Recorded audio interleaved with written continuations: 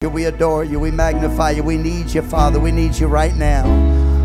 We need your power. We need your presence. We need your anointing. Lord, we're about to hear the word. We're about to receive the word. Touch our hearts and our minds and our spirits, Lord. Touch us, God, to receive. Touch us. Open our hearts to God, that we might let the word become planted within our soul. Our minds, open it, God, that we might understand. Our ears, that we might hear. Our eyes, that we might see. Remove the scales. Oh, God. Remove the scales of religion and tradition from our eyes. Let us see the word. Let us fall in love with your word, God. What is true? What is true? Father, we love you. We praise you. We adore you in Jesus' name. Amen. What a beautiful Spirit of the Lord in this place. Thank you, Jesus. Thank you, Lord. If you have your Bibles, turn with me to the book of Titus, chapter 2. And we will be reading verses 11 and 12. And this will be I think the third, maybe fourth Sunday that we have been speaking about grace. And we have learned so many things, and we are trying to get a biblical understanding, a biblical perspective of what grace is, and not what the religious world has turned it into. When we understand what grace is in God's word, it will strengthen us, and we will have a better understanding of what Titus was talking about when he tells us that the grace of God that bringeth salvation hath appeared unto all men. And we want to receive that. While you're turning there, I do want to mention again our new envelopes. You can pick them up. I also want to mention that we have our invite cards. So we have printed thousands of invite cards. The ushers will have that, or the greeting desk will have that out on top of the desk. Just get you 10 or 15 of those so that you have something to hand out when you talk to someone about coming to church. And the times and the place and everything is on there. It's our brand new designed invite cards. And then I want to mention this, very, very important. May 19th, which is not this coming Sunday, not a week from today, but 2 weeks from today. Foundational life classes are going to begin at 10 a.m. If you've never been through those, please come at 10 o'clock. Get your family. Go through these classes. They will bless you in every area of your walk with God. They will bless you. They cover all of these areas. One more time, in the vestibule is one of those things you sign up sheet. And if you want to be at the financial seminars at 5:30 this evening, and then again next week at 5:30 in the evening as well, we want to make sure that you're able to be there. So if you haven't signed it up yet, put your name, put your number, put your email, so that we can get an email out to you this afternoon, and maybe even a text with the information. Whew, that's needed. I feel like I've already preached. Titus chapter 2, verse 11. And again, to our guests, welcome. We're so thankful that you are here. We pray that you will let the Lord speak to you through the word of God today. For the grace of God that bringeth salvation hath appeared to all men. And what does grace do? If you have your Bibles open, yell out what the first two words of verse 12 is. Teaching us. And I know we're used to the signs. I'm so sorry. They'll be up next week. Share someone's Bible or phone that they're reading with throughout the service. There's going to be a lot of scripture that's going to be used.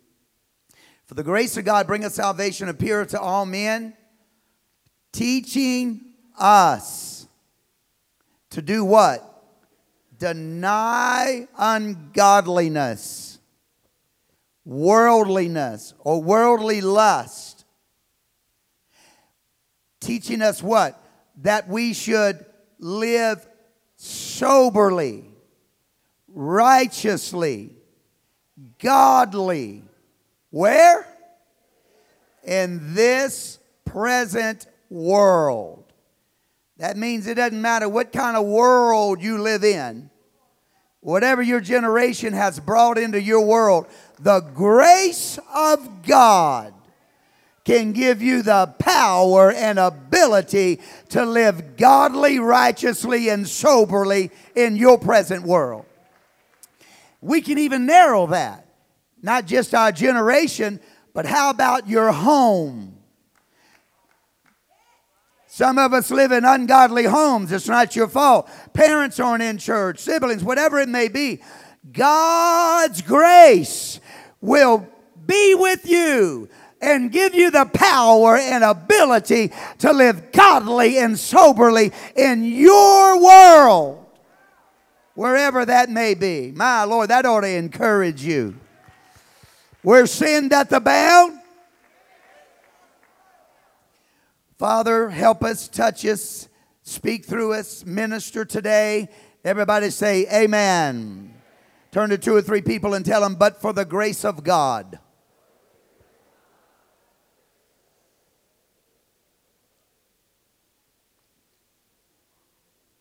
Lord bless you. You may be seated. It's 12:11. I will do my best to be done at 1 o'clock. I want to do just a little bit of review to sort of catch you up, but it's impossible for me to cover everything and still get to what I believe the Lord wants to talk about today. And I encourage you to go to either our YouTube channel, Sanctuary of the Palm Beaches, or to the website, sanctuarypb.com, and go to the podcast and listen to the messages on grace so that you can catch up to where we are and what God is speaking to our hearts. This word grace, when you break it down, basically its Greek meaning is the influence of God upon your life.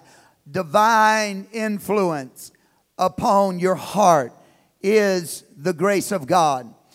We found out that the grace of God is not passive. It is active. Now the world will tell you that the grace of God is the unmerited favor of God in your life. First of all, that is not a biblical definition. It is not Greek or Hebrew or any other foreign language. You might want to look up its biblical name in. That is a man-made term to try to grasp an understanding. It's perfectly fine. You and I certainly do not deserve God's grace. Amen? Or His mercy. So yes, it is certainly the unmerited grace of God, that, favor of God that comes into our life. But they try to take grace and they try to make it to where that no matter how you live or what you do, that you're always covered by the grace.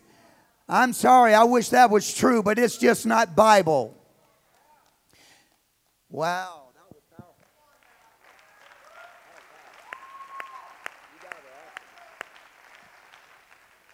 Turn to your neighbor and tell him, Pastor needs a little help. Engage yourself. Don't let me just speak to you. Engage yourself into the Word of God. God expects you and I to do our part in the Word of the Lord. And I'm going to prove that to you scripturally. The grace of God is not passive. It is active in your life. It is active in my life. There is another definition that says that it is the causality of my walk with God. That means the grace of God comes into my life and it begins to teach me and show me how to live, how to walk godly, how to be soberly in an unsober, drunken, sinful world. And so we continue. We find out that in the Old Testament, the only place in the Old Testament where the word grace is used under this same type of definition that it's used in the New Testament was in the book of Ezra, chapter 9, verses 1 through 8. we find out there that grace gives us space. Everybody say, grace gives me space. And so grace comes into your life and it brings recognition into your life about something you're doing wrong, some sin or attitude or some way of life, some immorality that may be in existence. God doesn't come judge you. God brings grace to you. And God comes to you in His love and His compassion. And He begins to reveal to you the things that are not right in your life. And then He gives you a space to begin to work on that and to begin to fix that. He washes you with His blood, forgives you of your sins. And then He begins to help you with His power to overcome sin that is in your life. Why? Because He calls us out of darkness into His marvelous light. He said, come out from among them, touch not the unclean thing, and I will receive you unto myself, He said. He wants to come out of the old ways. The old man dies. We rise into the newness of life. We do away with the old carnal mind and we take on the new mind of spiritual. We walk not in the ways of the flesh, but in the ways of spirit, that we fulfill not the lust of the flesh. Come out from among them, He says. And so He comes into our life and He begins to work with us in His mercy and in His grace. And every day He begins to teach us and show us and give us that power and that ability to live godly in this world. Grace brings space. He gives us that time, but we don't need to miss that time of visitation. The Bible makes it plain that when He visits us, we need to respond to that. We need to react to that. We need to cleave to that and begin to do the things that God wants to do in our life. He doesn't only give us grace, but He gives us the ability. And then He also gives us that sure foundation in which we can walk upon. The Bible says that grace does what? It brings salvation. We learn that this word here, it's one word, bringeth salvation. It means to protect us until it gets us out of danger. I love that. I love that definition. I love that God put that in there. That's the Lord's way of saying, I'm going to come into your life and I'm never going to leave you. I'm never going to forsake you. I'm going to be with you to the ends of the world. I'm never going to stop teaching you. I'm never going to stop loving you. I'm never going to stop helping you. I'm never going to stop forgiving you. I'm going to be there for you. And we're going to walk this path together. And I'm going to protect you until you make it all the way to the end. Why? Because he that endureth unto the end, the same shall be saved. And so the grace of God comes into my life. It comes into your life. And it begins to walk with us every day. And it begins to show us things that I did yesterday that I didn't know was wrong. God shows me today an attitude, a feeling, a thought, a frame of mind that was with me yesterday and I was unaware of it. God reveals it to me today. Every day He shows a little more. Every day He brings me a little closer. Every day He brings me down that trail with Him, that path of life a little further. Why? Because He's trying to create me to be in His image. Why? So that men might see my good works and glorify the Father that is in heaven. It's not about us. It's about Him. My God, have mercy.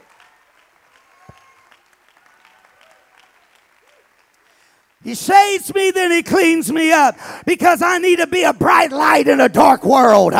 Men are to be able to look upon you and know there is a God in heaven who can transform a life.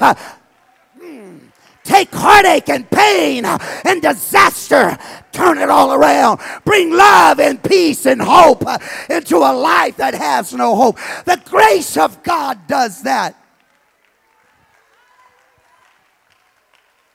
We are the only epistle that some men will ever read. You're the only Bible that they will ever see. You're the only Jesus that they will ever hear. And God transforms our lives through His grace, that men may appear upon His glory and be attracted unto Him and be drawn to Him, that men may be able to see God can change you. God can heal you. God can bless you. God will help you. Oh, let's clap our hands to the Lord and give God praise. Let's take a moment right now to praise Him. Jesus, we love you, we praise you, we adore you. Thou art worthy, O God.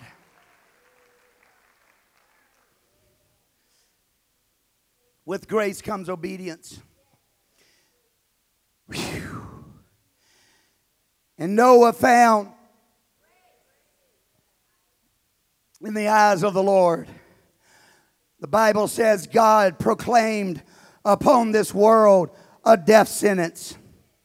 That death sentence was written in stone, if you please. God said in 120 years, the life of man will be taken off the face of the earth.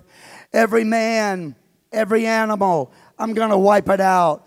But right after God makes that proclamation, the Bible tells us Noah found grace in the eyes of the Lord. Do you know what grace did for Noah? Oh yeah, grace, this is what the world will tell you. Grace came to Noah and said, everything's going to be okay, Noah. You just keep living like you're living. You just keep doing what you're doing. Go about your daily life. Don't worry about anything. It's going to be all right. Everything's going to be okay. No, I'm going to tell you what grace did. Grace walked into the life of Noah, and grace said, I want to let you know something. There's sin upon this planet. It's become a stench in my nostrils. I'm going to wipe it off the face of the earth. I'm going to tell you what grace did. Grace said to Noah, you go get some gopher wood. You get an axe. You begin to build a boat. Pitch it without, pitch it within. 300 feet long, 35 feet high, 50 feet wide. That's what grace does in your life. Grace doesn't leave you in sin. Grace tells you how to be delivered. Grace tells you how to save your family. Grace comes to you and says you better build a boat. There's a flood coming. There's an onslaught coming. You need to learn how to pray. You need to learn how to fast. You need to get in my word. You need to change your ways. You need to walk right. You need to begin to live godly and holy. Come on, somebody. Why? I'll tell you why. The wrath of God is coming upon a world that is lost and undone. There are things we must do.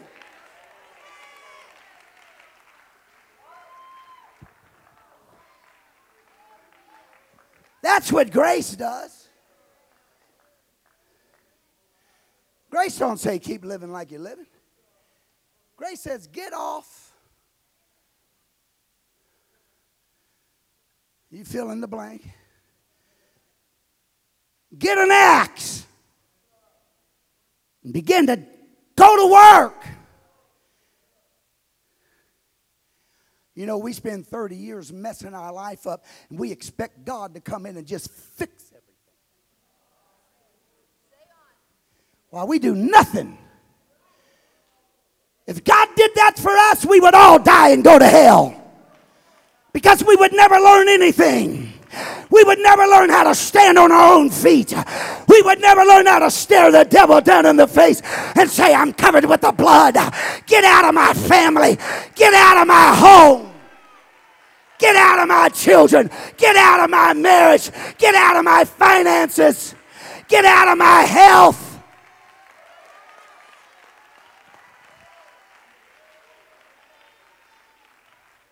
You learn that because God comes into your life, and the Bible says He begins to teach you how to fight. He makes you the aggressor. The gates of hell shall not prevail against the church. Gates are stationary. Gates don't move. That means it must be the church that's on the march. It's the church that's on the move.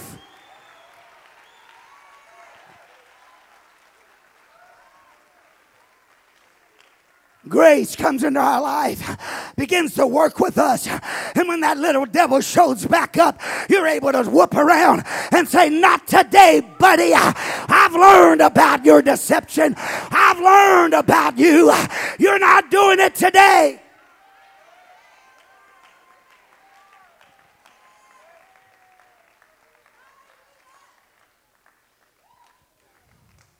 Clap your hands to the Lord. Give God praise.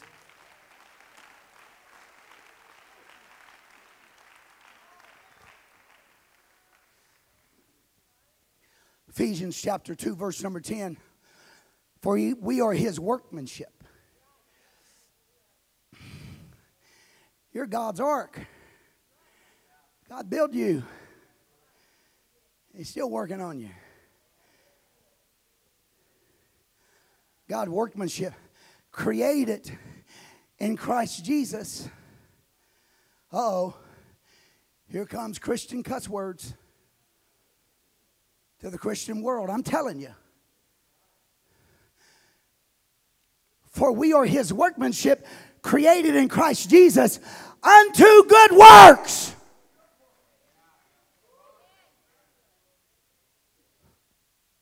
Well, you can't be saved by works. I'm not talking about earning my way into heaven. I'm talking about now that I'm saved, I'm going to get up and do something about what the devil has done in my life. And I'm going to do it through the power of the Word. And I'm going to do it through prayer. And I'm going to do it through the Spirit. But I'm going to go to work. I had works of evil. Now it's time for works of righteousness. Which God, watch me, Christ Jesus, created in Christ Jesus, me and you, how, what, for what? Unto good works. Which God hath before ordained that we, that's me and you. Look at your neighbor and say, that's you. That we should walk in them. Walk in what? Good works. Look at your neighbor and tell him it's time to go to work. Come on, tell him it's time to go to work. That's the problem with the church today. We are not working for the kingdom. That's too weak. You're too weak. You have to praise through this. You got to break through your flesh. Come on. The only way to receive it is to praise him. Praise him for his word. It's the only way to break through this thing. I don't want to get sidetracked on that, so we're just going to let the word be enough. Romans 5:20. Even so might grace, everybody say grace. Even so might grace reign through righteousness unto eternal life by Christ Jesus our Lord. He goes on and says from Romans chapter 6 verses 1 through 23. Now notice what Paul said in Romans 5. He said that grace might reign how? Through righteousness. How does grace reign in you? How does everybody know that God is truly in control? That grace is in your life. It's through righteousness. You change the way you talk. You change the way you walk. You change the way you think. You change where you go. You change what you do. You change everything about you changes when grace comes in.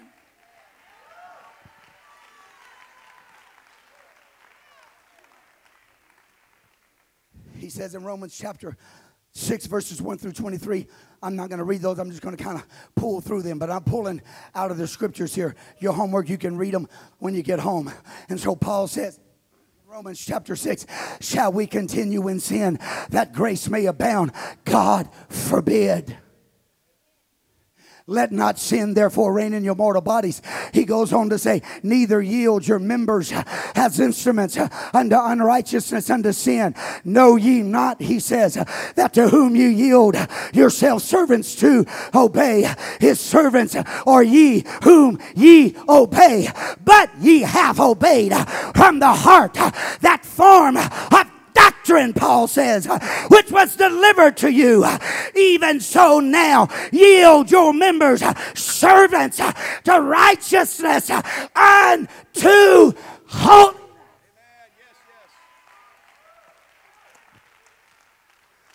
That's grace. We live in a religious world today where men are lying to their flocks. They are deceiving them. They fear their faces because of money, because of power, prestige, and position. And they are not delivering this word to them so they might hear and have an opportunity to obey the word of God. I'm telling you, we must live righteous and holy in this world. Come on, let's praise him for a moment. Send up some praise. Send up some praise. Don't let the devil come in here. Don't let the devil whisper. Come on, I need to hear praise.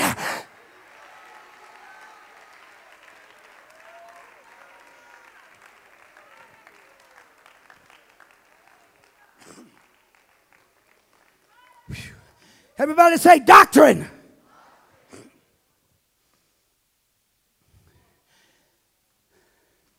I remember we started a church in Lake Charles, my wife and I.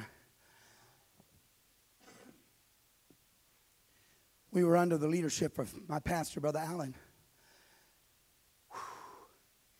And the African-American community was not being reached. There were 15 churches in Lake Charles. They were running 300-400 apiece. But there were only a few of the African-American brethren. By the way, my wife and I met our first Jamaican in Lake Charles. It was a wild experience.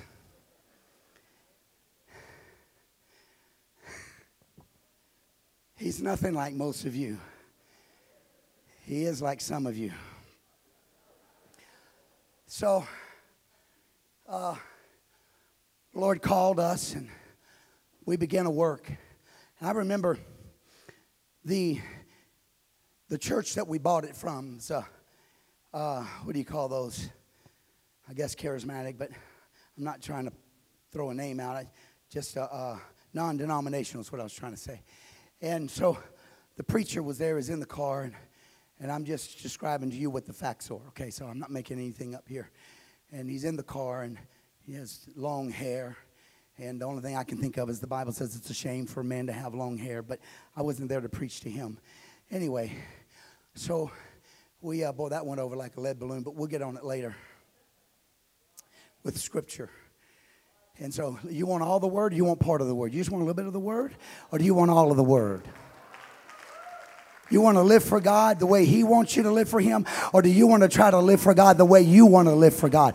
Are you interested in being a comfort zone, or are you interested in being a child of God? That's the question you have to ask yourself. Because when I get done preaching, it is not my job to legislate. What is that word?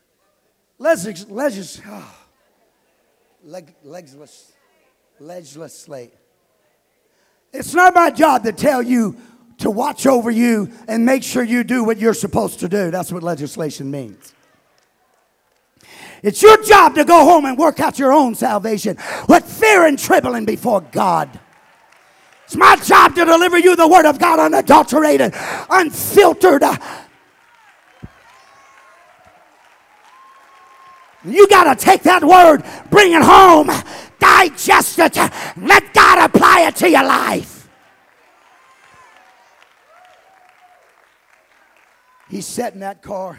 And he said, you'll never build a church here. I said, why is that? He said, because you preach doctrine. He said, no one's ever going to listen to doctrine. You can't preach about sin, son. He calls me son. You can't preach about sin. You just preach about the love of Jesus and leave people alone. Let them figure it out on their own. I said, I'm not going to stand before God, having been called to preach his word, and not obey that command in my life. I said, you're crazy. He said, it'll never happen. You'll fold. It'll never happen.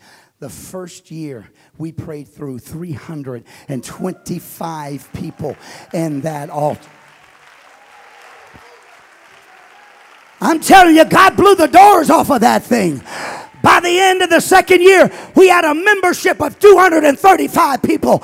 Lives were changed, reaching out for God, serving the King of Kings and the Lord of Lords. And I preached this same doctrine to drunkards, harlots, homosexuals, lesbians, drug addicts, immorality, bestiality, child molesters, wife beaters. God changed their lives, turned them around by the power of the Word of God. I'm not going to help you if I get up here all limp-wristed and preach you some sissy doctrine that tickles your ear. I'm going to help you if I get in your life, if I preach the Word of God to you, if I show you God's Word, then you've got something to handle. You've got something to deal with.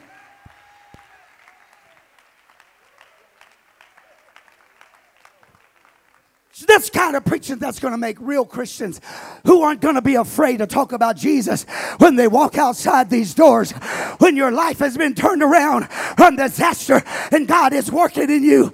It'll put a boldness and a brassness and a strength in you, because you'll know greater is He that is in you than he that is in the world. One more time, can we praise Him together? Can you love Him?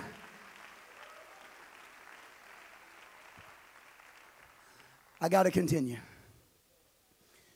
1 Peter chapter 1, verse 13 through 16. Actually, beginning with verse number 10. Of which salvation the prophets have inquired, searched diligently, who prophesied of the grace that should come unto you. Everybody say grace. He goes on to say, for the grace that is to be brought unto you comes to you at the revelation of Jesus Christ. Now watch what he says in the next verse. But as He which hath called you is holy, so be ye holy. Watch. In all manner of conversation. That word is not talking about just the words that come out of your mouth. That word is behavioralism. That word deals with every aspect of your life. How you behave, how you act, how you speak, how you think, everything you do. He said, as He's holy, so be you holy. Where did he draw this from? He drew it from the previous verse. Because the grace of God has come to you. Don't mock grace. Don't mock God's grace in your life by continuing in your sin. I'm not saying that when grace comes to us, we're perfect the next day. There's not a one of us perfect in this building. But every single day, God continues to teach us, and we draw a little closer. But this I will say, if you've been living for God for any length of time, there are things that you used to do in your life that you do not do anymore. Can I get an amen? Has anybody laid some things down? Has anybody come out of that old way of living into a new way of living? That comes by grace. Grace teaching you how to live. Grace teaching you. And so he said, so be you holy in all manner of conversation. Verse number 16, for it is written, be you holy, for I am holy. Titus chapter 2:11, it has appeared unto all men. And I've got some scriptures here what it talks about, basically that Christ has come to save the world. Isaiah 45:22, Isaiah 52:10, John 1:9. That was the true light which lighteth up every man that cometh into the world. Colossians 1:6, which is come unto you as in all the world, and bringeth forth fruit as it doth also in you, since the day that ye have heard of it, and knew that the grace of God in truth has come to you. We read, or in our previous teachings, we talked about how that the word of the Lord says that the law came by Moses, but that grace and truth came by Jesus Christ. And so the religious world will say, see, the law's been done away with. Are you kidding me? What do you think truth is? Why don't you read the Bible? I don't know how many times, 100, 150 times. The Bible calls his law truth, especially in Psalms 1 and 19. The law is truth, right? And so Moses delivered the law, but Jesus delivered the law by grace and truth. And you say, well, prove that scripturally. That's simple. We talked about it, I believe, last week. They grabbed the harlot woman. They threw it down in front of Jesus Christ. They said the law of Moses says to stone her. What do you say? We know the story. He writes in the ground. Everybody gets convicted. They all walk away. Jesus arises and he looks at the woman and he says, woman, where are thine accusers? She said, I have none. He said, neither do I condemn thee. Grace. Grace. Neither do I condemn thee. Grace. Grace. Grace and what? Truth came by him. He said, neither do I condemn thee. Go and sin no more. He did not justify her sin. He didn't say it was okay. Adultery is against the law. It is wrong. It is sin. You must stop. You can't do it, but I forgive you. Grace and truth. Jesus said, I haven't come to do away with the prophets and the law. I have come to fulfill them.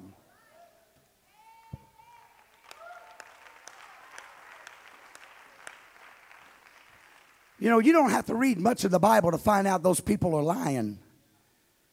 Now, I would prefer to say that they are ignorant.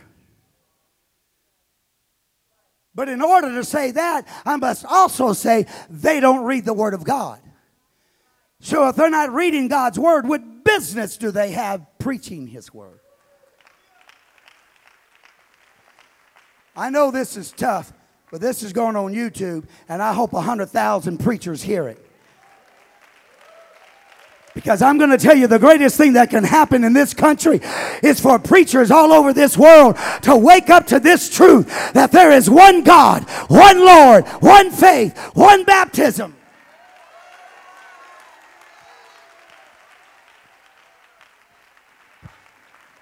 These guys can wake up. God can fill them with His Spirit.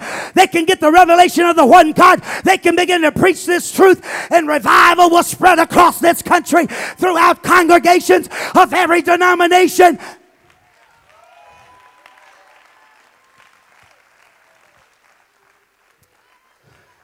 So Titus 2:12 says, teaching us that denying ungodly is word of lust, that we should live soberly and righteously and godly in this present world. Everybody say teach. That word teach there, it means to train up like you would train a child. It means to educate. It means to discipline. What does grace do? It comes into your life. It comes to teach you like you're just a child. Why? Because you're born again. Paul the apostle said we cry, Abba, Father, like little bitty babies. And the grace of God enters into our life. It begins to educate us. And it disciplines us. When things are wrong, it corrects us. Yes, it does. The Bible tells us the reason why I chasten you is because you are my sons and you are my daughters and I love you. You know what the religious world is calling their saints? I can't even say it. It's so bad.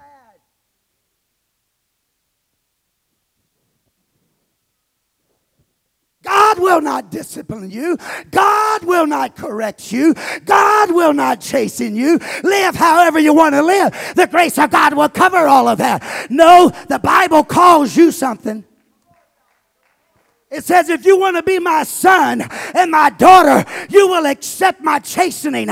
Listen, watch. He said, it's not fun right now, but oh, later down the road, you're going to be so thankful God came into your life and began to work upon your heart and upon your life and upon your family. My God, I would say. Clap your hands to the Lord. Give Him praise, everybody. Every man, every woman, clap your hands.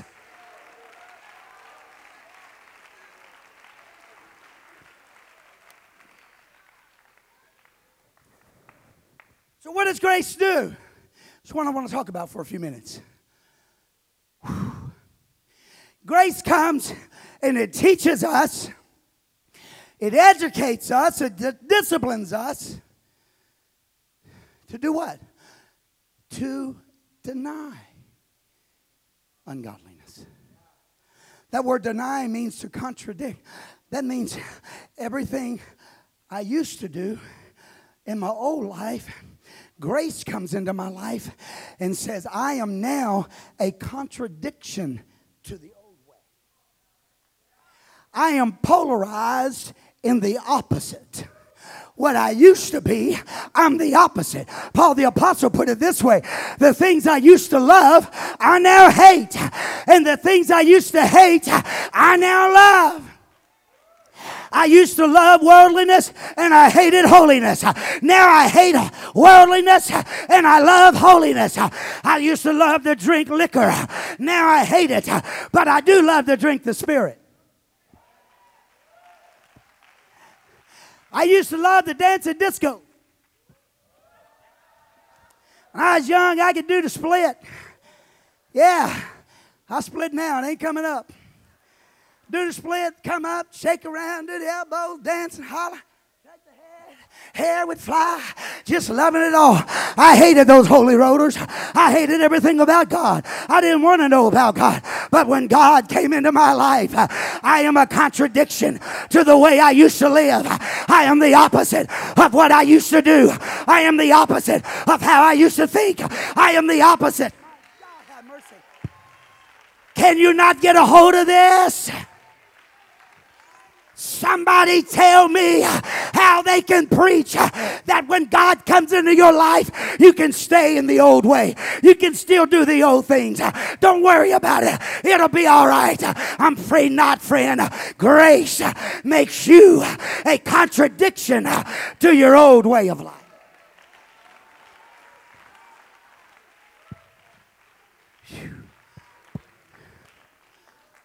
Power of the Holy Ghost. Grace flows you through the power of the Holy Ghost. Grace is your teacher. The Holy Ghost is your teacher. Grace enters into your life through the power of the Spirit. That word means to contradict. It means to disavow, cut off, cast off. To disavow. It means to reject. To renounce. Isaiah 55:6 says, seek ye the Lord while he may be found. Call ye upon him while he is near. Let the wicked forsake his way, and the unrighteous man his thoughts, and let him return unto the Lord, and he will have mercy upon him, and to our God, for he will abundantly pardon. Listen, we don't think like God. God's thoughts are foreign to us. When we're living in the world, we're comfortable with everything that's going around us. But when God comes into our life, these things change. God walks into you. He begins to change. He begins to change everything about you.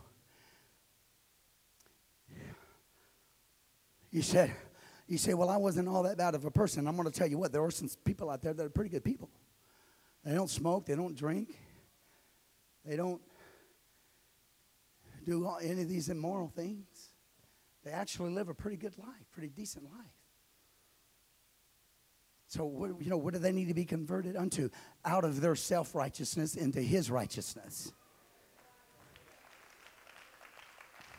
Because listen, whether it's in your heart or not, it doesn't matter. If you're doing works outside of God, it is self-righteousness.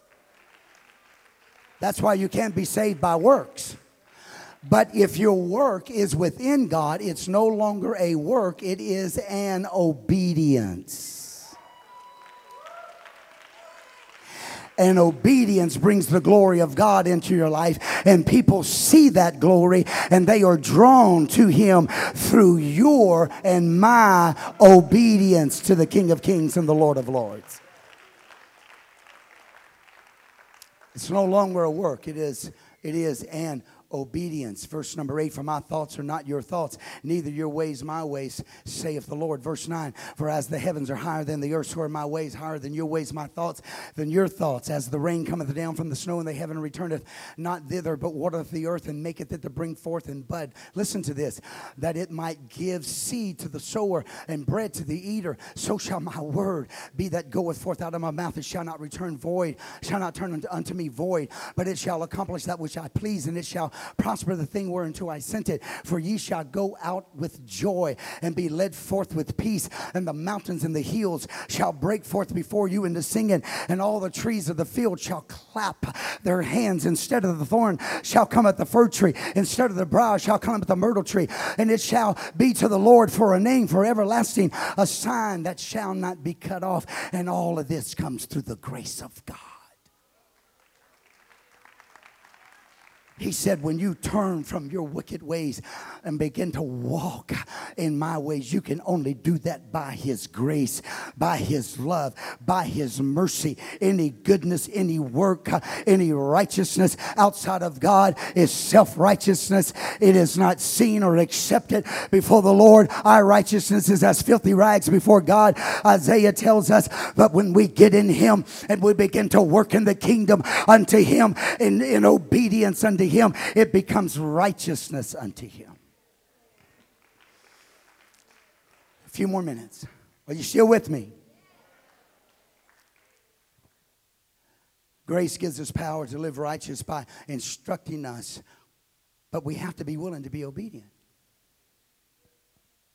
What do they do with these scriptures anyway? Matthew 16:24. Then Jesus said unto the disciples, if any man will come after me, let him deny himself and take up his cross and follow me. That sound like a pleasure ride to you? Now, you and I aren't very familiar with the cross, but those disciples were very familiar with the cross. They might not have realized at that moment that their own Lord was going to die on one, but they had witnessed hundreds of crucifixions. And when God said, you have to pick up your cross and follow me, I could stay on that for a little while. But there's just a little history in all of this. And when they, many men, not just the Lord, you know, the Bible says about the Lord and the burden of the cross upon him, and how Simon, I believe it was, that came there with the cross. But Jesus wasn't the only one. There were many men that fell beneath the load of the cross. And others would have to come and help that cross be carried to the foot of the hill of wherever it is they're going to be crucified. But here the Lord is saying, if you're going to be my disciple, you have to deny yourself and you must carry your cross. Paul tells us in Corinthians, having therefore these promises. Everybody say promises. This is where the religious world stops. Oh, give me the promise. Give me the promise. Give me the promise. Give me healing. Give me blessing. Oh, yes. Give me houses. Give me cars. Give me money. Give me all of these things. And give me popularity. And help me do this. And oh, the blessings, the blessings, the blessings. And I'm not mocking all of that. All of that is true and all that's good. And I want it all. He said, I will give you blessings, but it will come with persecution. Though that was the words of Jesus. Paul says here, having therefore these promises, having therefore the promises of God that are in our life, dearly beloved, let us cleanse. Oh no, what? Let us cleanse ourselves.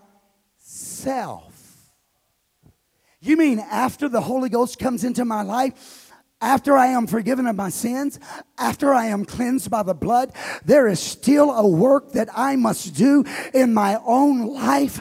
I must examine myself. I must look into my own heart. How do I even know what is right and wrong? When I lived in the world, I didn't know. But now God has written his law across my heart through the infilling of the power of the Holy Ghost. And now I can examine myself and I can see my attitude, my ways, my actions. And I can begin through his power, his blood, his love to cleanse myself.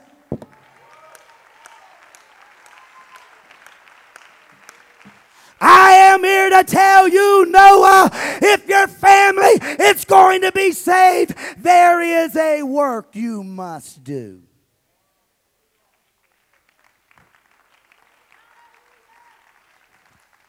I'm not preaching to sinners right now, neither is Paul. I'm preaching to saints. I'm telling you that you and I, who are filled with the Holy Ghost, baptized in the name of Jesus Christ, doing our best to live a holy life before Him, we need to re-examine our hearts and our life, and we need to begin to cleanse ourselves. The Bible says, watch this, from what? From all filthiness of the flesh and spirit. Doing what? Perfecting holiness in the fear of God. Now, the religious world will tell you that the only thing that needs to be cleansed is your spirit. And the flesh doesn't matter. It's going to die. It's going to fade away. It's going to turn to dust. It doesn't matter. Oh, yes, it does. He said, cleanse yourself both in your flesh and in your spirit. Get your spirit right and get your flesh right. Because, listen, folks, it's just simply the way it is. What is in here will come out. And so we must cleanse the spirit. But Jesus said if the inside of the cup is clean, the outside's going to be clean as well. Pharisees were cleaning just the outside, right? He said, you hypocrites, sepulchres full of white starched, bleached bones. He says, that's what you are. You're dead men walking. You're just cleaning the outside. You're just a hypocrite. You're just a showboat. That's all you are. He said, Jesus says, I'll tell you what, if you'll cleanse your heart, your outside will be cleaned already. Oh, continue to live in sin. Continue to dress like a harlot. Continue to dress in a lustful way. And I know I'm hitting hard things here today. Continue to live in an ungodly fashion. And then look at me and say, but I'm clean in the heart. No, you're not. You're calling Jesus a liar. Jesus said, if your heart was clean, your flesh would clean up as well.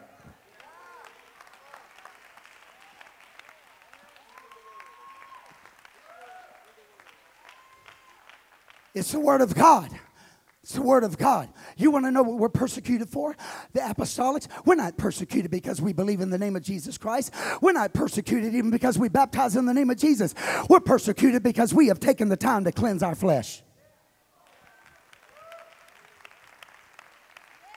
And so as a child of God, we walk out in this world amongst them who also claim to be Christians, and they look like the world, talk like the world, act like the world, dress like the world, eat like the world, drink like the world. They do everything like the world. Nothing about them's changed, yet they call themselves Christians. And here comes the apostolic who has cleansed themselves inside and out.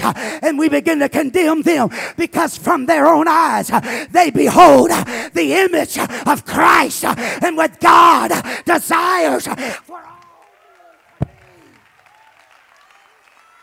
I wish I had some help in here. Are there any apostolics in the house?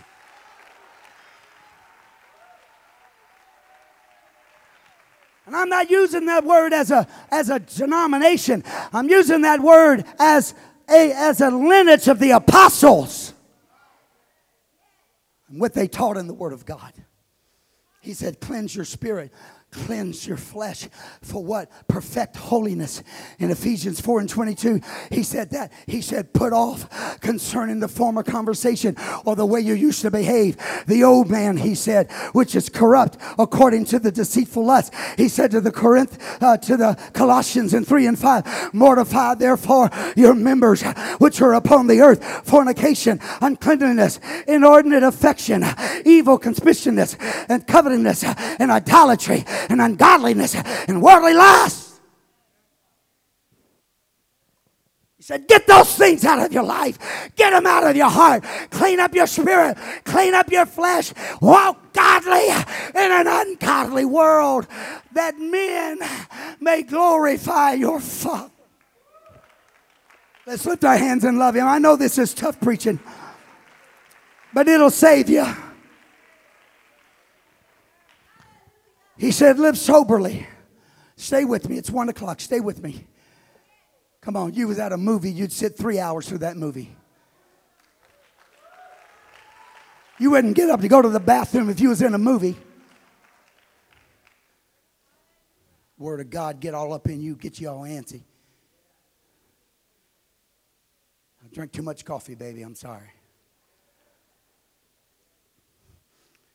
He said soberly. That's just what grace does. Grace comes to teach us to live godly and to live soberly. Now I'm preaching to you the word.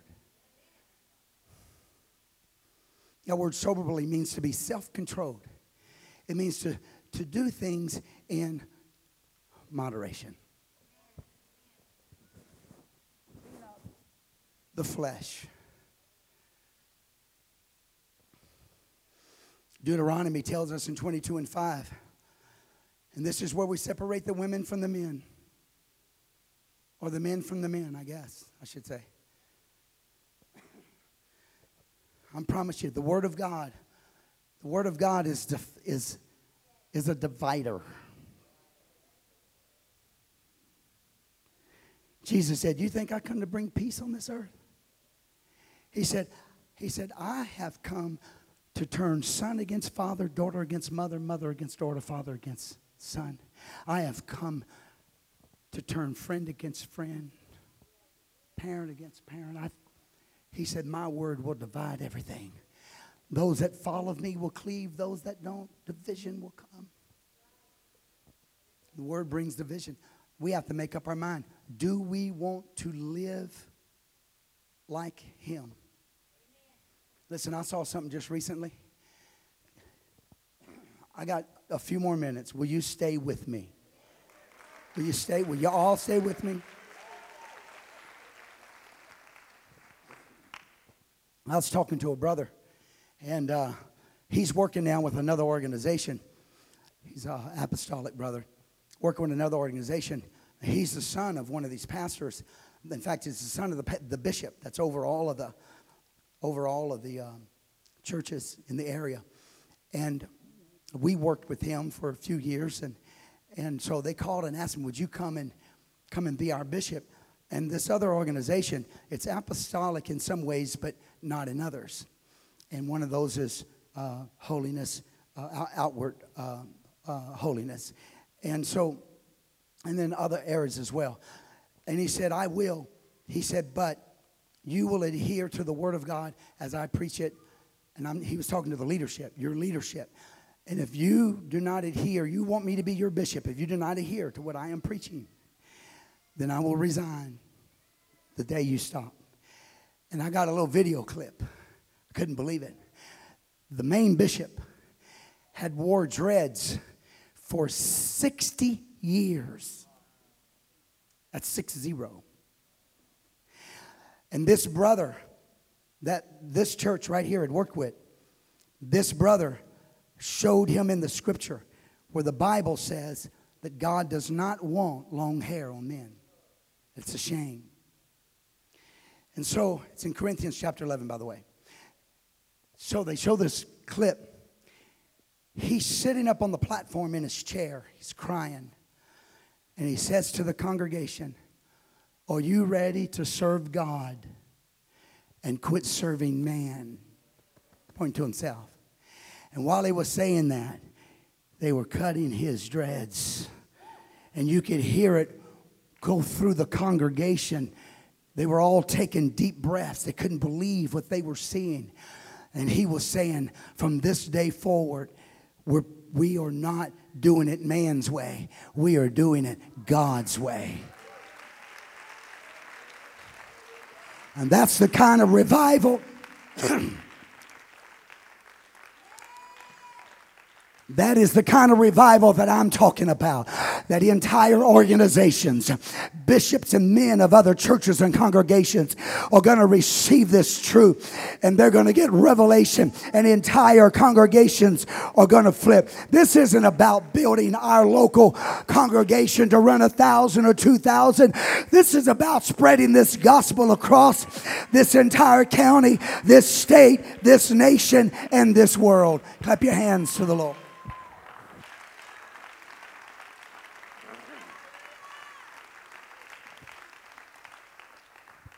So the Bible wants us to clean this up inside and out. So what does the word of the Lord say? I'm just going to read scripture. Deuteronomy chapter 22, verse 5.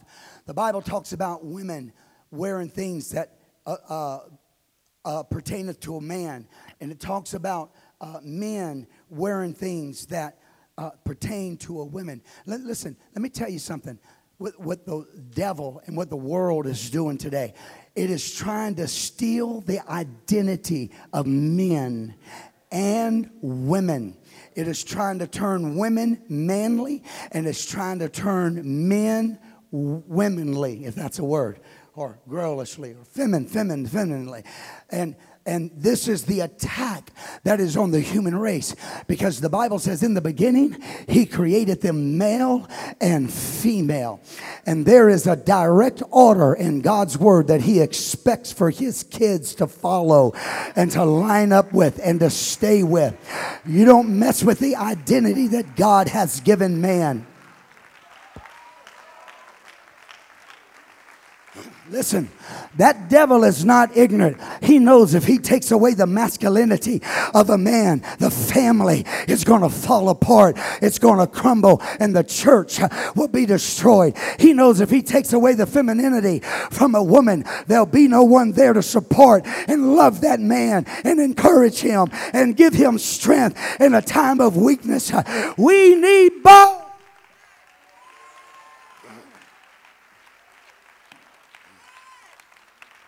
I'm sorry, my voice is going a little bit. But listen to Pastor. The greatest women liberator that ever existed was Jesus Christ. When He came to this world, He said in the Spirit, there is neither male nor female. When you come before God, woman, your prayers are powerful. Your life is powerful. Everything about you is powerful. You can move mountains. You're incredible. You're mighty. But when it comes to the flesh, God has man, woman, children. This hierarchy gives strength to the family unit, gives us power over the devil, keeps families together, gives us strength in the church to conquer the evil that is in this world. Come on, apostolics, break away from it. Don't get caught up in that.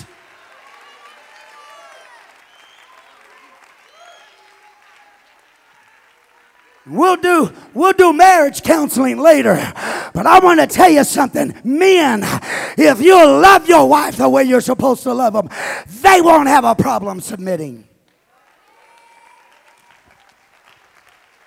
The problem is we need to become lovers the way Christ loved the church, the Bible tells us. And women, if you will submit, then the man will love. I don't The bottom line, what I'm talking about here is Satan and the world is trying to rob this. All you got to do is watch media. Look what's happening in the sports world. They look foolish. Men are putting on dresses and saying, I'm a woman. Now, I'm not trying to be funny. This is what's happening. I'm a woman. And because he identifies that he is a woman, they have written their foolish, ungodly laws that you can proclaim to be whatever you want to be in your own mind, and you can discard how God created you. And men are joining women's sports, and they're taking all the world's records. Why? Because they're men. Morons. Because they are men. And men are stronger than women physically. Not so much mentally.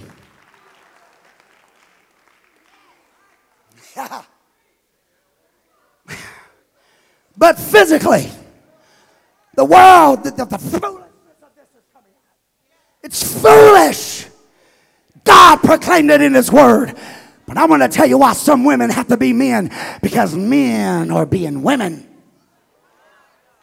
You won't fight the devil. You won't stand up for your family. You won't bring the Word of God into your house. You're not the priest of your home. You're not leading your home spiritually. And women have to step up and do your job.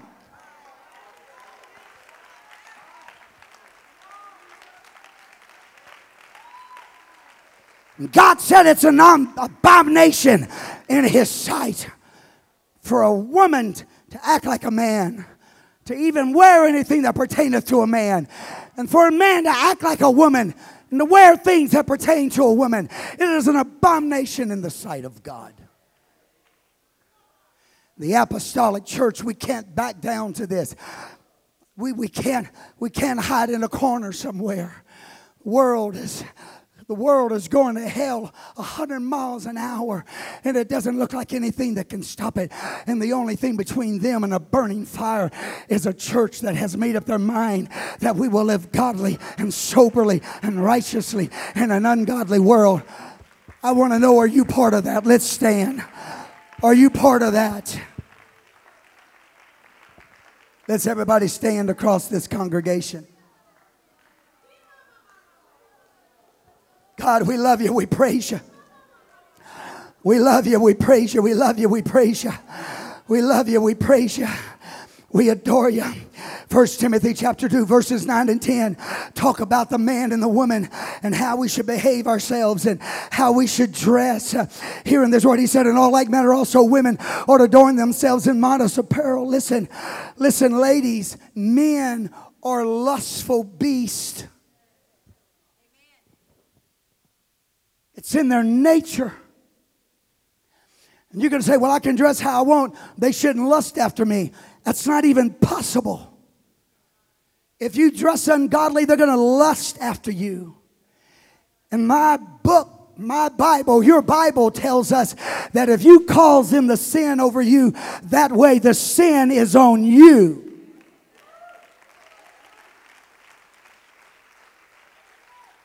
I don't want to be ugly, and I'm trying to be as kind as I can, but quit showing off the merchandise if it's not for sale.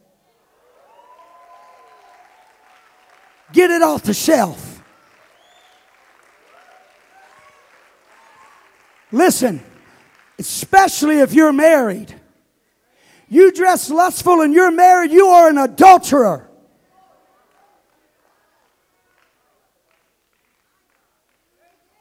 You're married and you're a man and you dress ungodly and immodest and lustful, you are an adulterer. Now, if you dress right and they still lust over you, that's their problem. There are wackos out there. To my guests, I only handle this once a year. But I am not going to let this church go to hell. It ain't going to happen. I was told years ago, you can't preach that truth and build a church. I will build the greatest church in Palm Beach County by preaching that truth. Because one thing I have learned in the last few years, they're tired of religion. They're tired of hypocrisy. They're tired of the mess that's out there. They want somebody to preach the word of God to them that will change their life.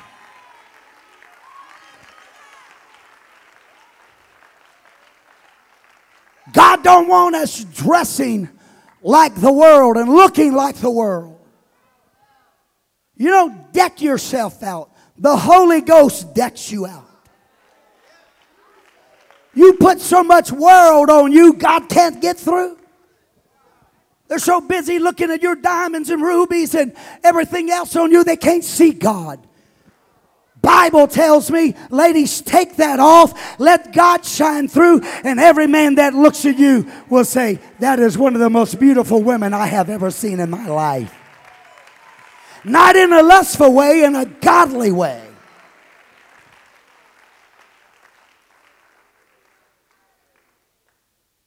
And guys, you need to get your act together. Not everybody can look like Pastor. I'm just messing. You go to the gym, beef your body up, and next thing you know, you're out of church. Because you fell in love with yourself. That's pretty sick. You fell in love with your own muscles in the mirror. This is tough preaching. But it's the truth.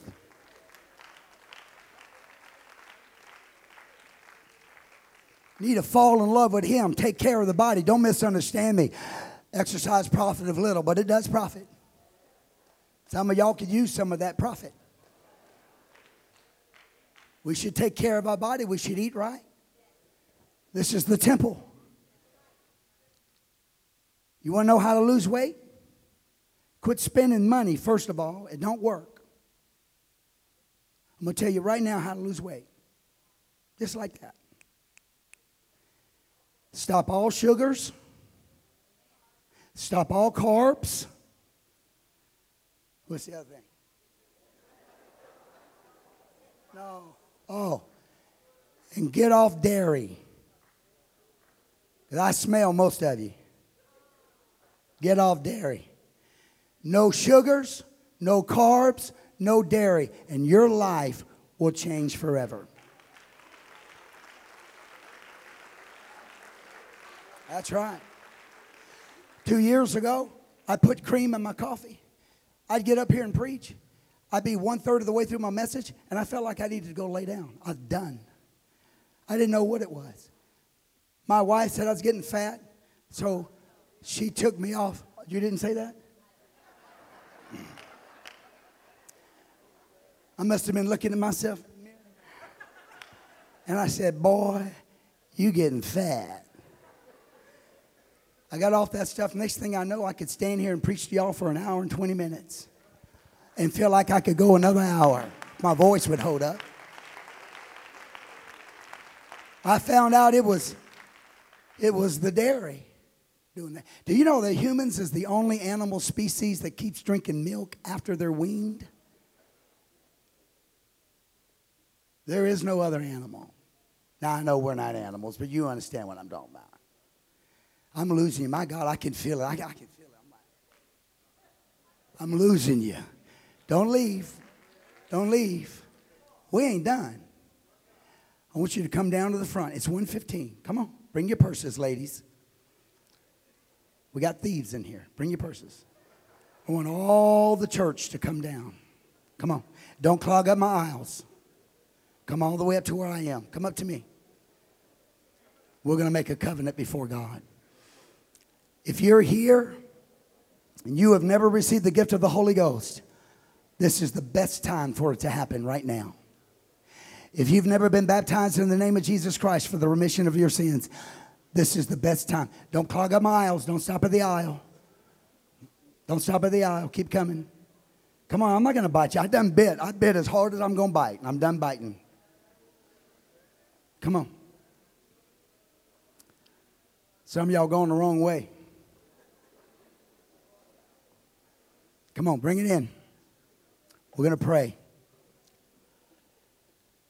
Whew. I know this kind of preaching don't produce the best altar calls, but it's still necessary. It's still necessary. Now, I barely touched on some of the things that need to be preached and ministered to. Peter says, let our adorning not be the outward or the plaiting of the hair or the wearing of gold or the putting on apparel, but the hidden man of the heart,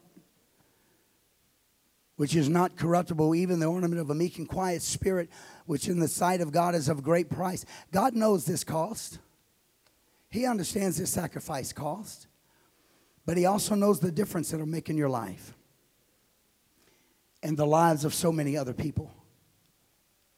He said, for after this manner in the old time, watch this, the holy women also who trusted God adorned themselves, being in subjection to their own husbands. Titus says, young men likewise exhort, be sober-minded, and all things showing thyself a pattern of good works, and doctrine showing uncorruptness, gravity, and serenity. Sound speech that cannot be condemned, that he that is of contrary part may be ashamed, having no evil thing to say of you. What? You live this way so that men cannot speak evil of you. Now, they might speak evil of you, but it will be lies. Peter said, the Lord knoweth how to deliver the ungodly out of temptation and to reserve the unjust unto the day of judgment to be punished.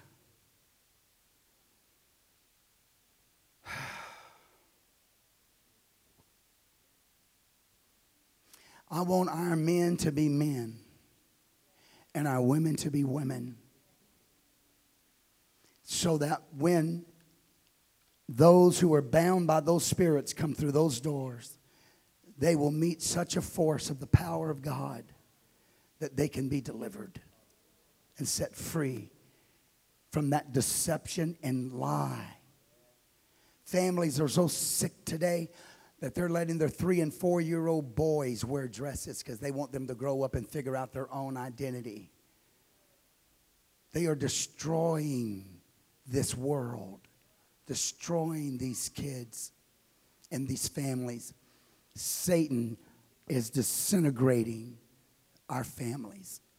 And the church is the only hope that the world has. And I'm not talking about being ugly or rude or mean. We love people. Are we still being recorded? Van?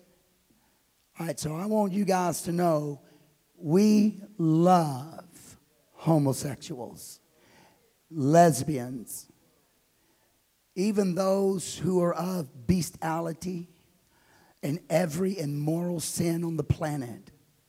But we hate sin.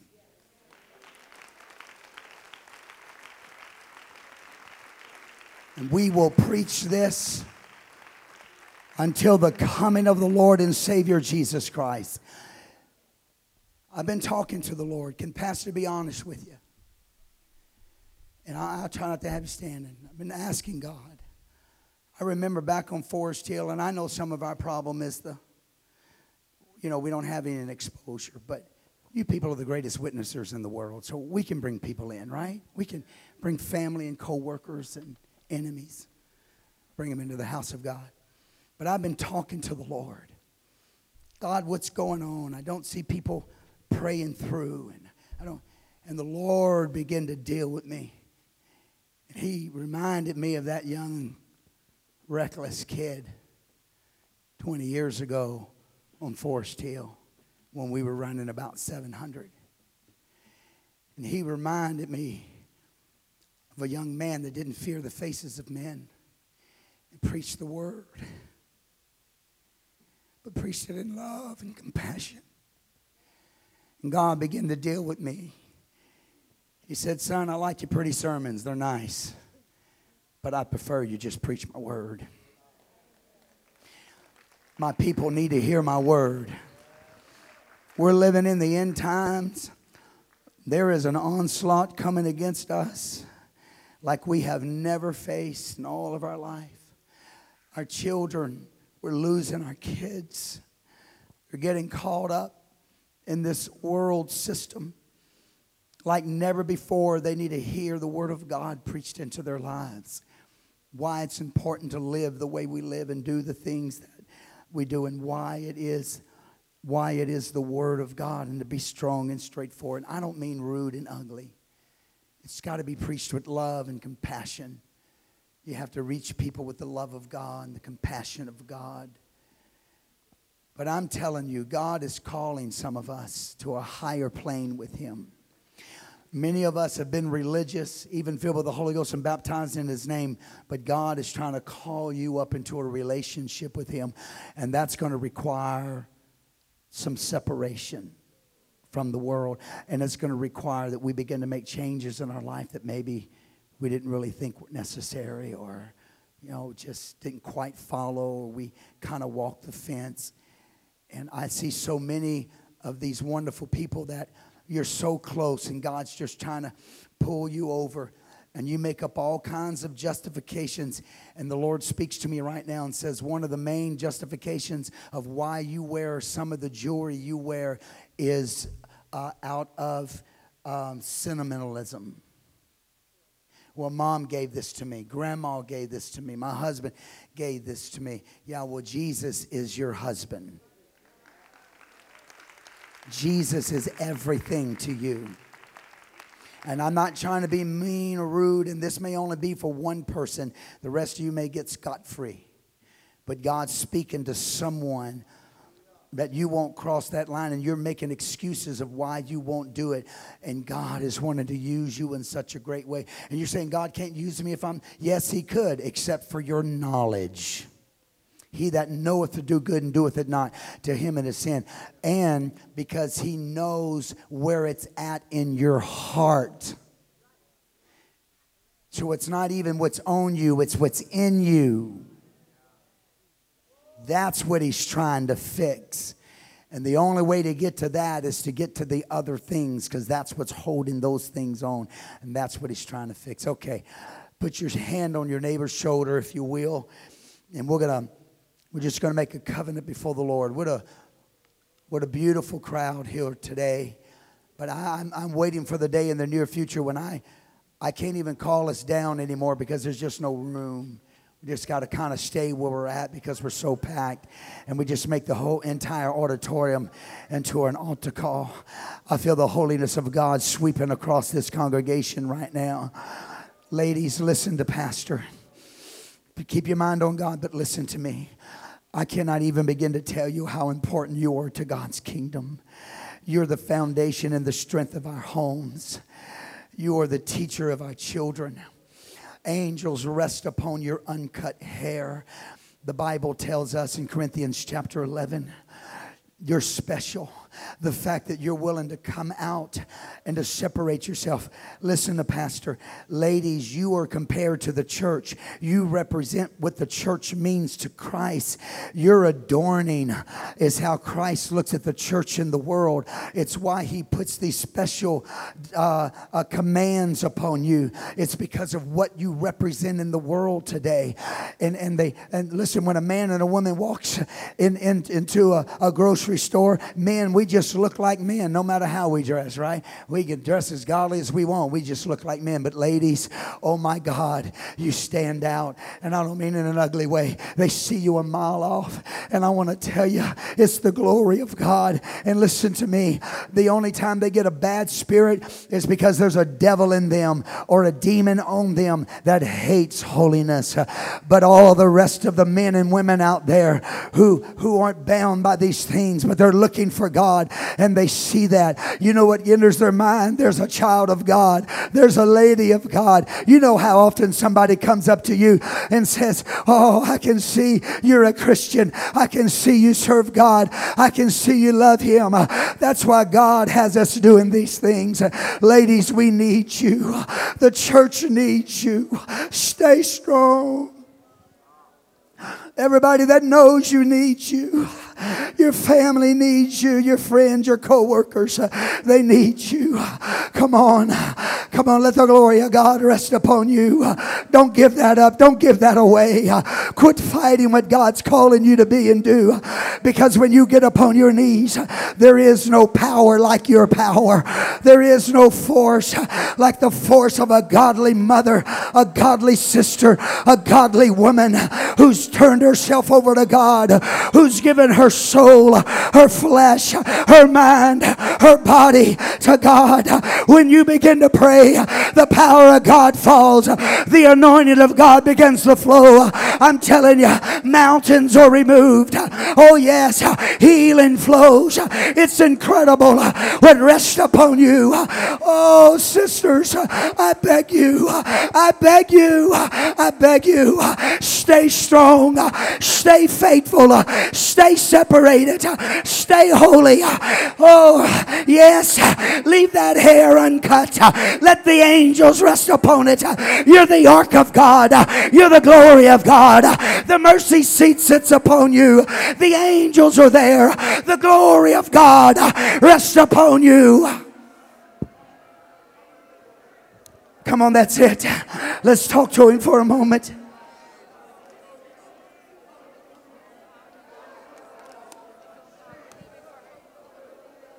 Pastors in the Word. Pastors in the Word. Pastors in the Word. It's the Word of God. Oh, yes, it is. It's the Word of God. Come on, men. I need to hear your voices. I need to hear your prayers. Let the men begin to cry out. Ladies, don't stop. You need to help us. We need help. Come on, guys. You got to call out to God. He commands us to step up. He commands us to be obedient to Him. He commands us to live righteously and soberly. Come on. You got to stop that gambling. You got to stop that drinking. You got to stop that pornography. You got to stop this stuff. You got to begin to live righteously and soberly in the presence of God. We got to make a difference. He's called us out of darkness into his marvelous light. He said, be you holy, for I am holy. You got to be holy in your conversation. You got to be holy in your attitude. Come on. You got to be strong in your spirit. Don't let that devil attack your family. Don't let that devil come into your home. Come on. We got to lay down our own lust. We got to lay it down. We got to walk before God. We got to be that man of God.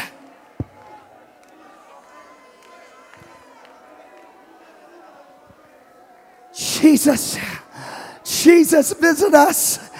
Jesus, I'm asking you, visit us. Come amongst us, Lord. Let your anointing come upon us. Let your power rest upon us right now.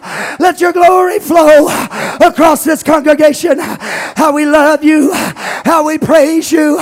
We covenant with you today. Oh God, we're going to step out. We're going to step up. We're going to do what's right. We're going to live right. Oh, your grace. Your grace. Your grace. Your grace. Your grace is upon us. Your grace is teaching us. Your grace. Your grace.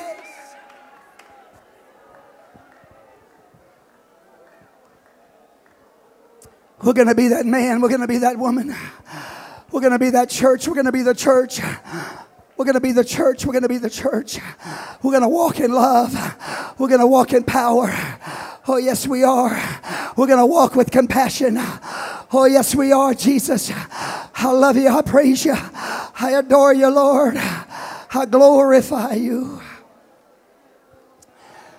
I glorify you. Now listen to Pastor. God is calling you up. It's time to take that step. Grace has been working in your life. He's been doing wonderful things in your life. But now God has come to you. We got the core of the church, but God's asking others of you to join this core and to step up and let Him help you cleanse your flesh and your spirit. Let's be the church. Let's be the church in love. Let's be the church in compassion. Let's be the church